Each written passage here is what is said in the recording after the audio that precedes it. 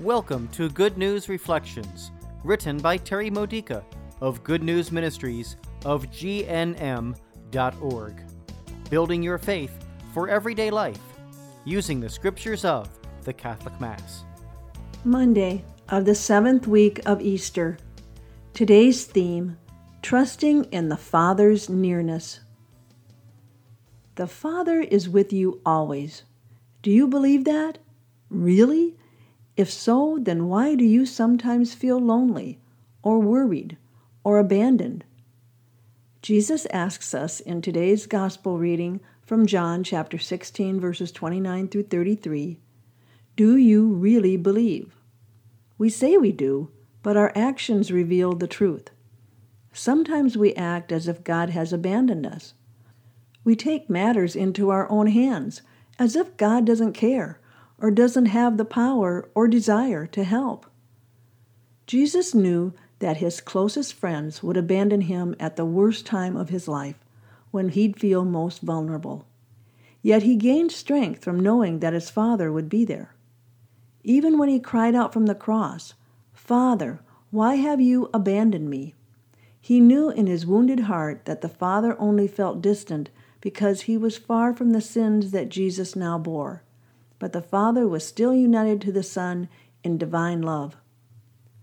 Surely the Father could have helped Jesus in the Garden of Gethsemane by speaking to the disciples in their prayer time, telling them to support Jesus in his time of need. Maybe he did, and their fears and shock or tiredness drowned out the message. We all have friends and family who should have helped us during a difficult situation, but didn't. How does that make us feel? That's the way Jesus felt too, except Jesus trusted in his Father's nearness. We need to develop the same trust in God's nearness. Even though we're not as holy as Jesus, the divine Son, our divine Father remains with us always. Our baptisms guarantee it. We can learn this from today's first reading from Acts chapter 19, verses 1 through 8, where Paul meets a group of people who have received the baptism of John. He completes their initiation into the church by giving them the sacramental baptism. Notice the difference between the two baptisms. The first one had been an act of repentance, which is something we do every time we overcome sin. In the second one, because it's a sacrament, it's something that God does. God comes to us in the fullness of the Father and the Son and the Holy Spirit.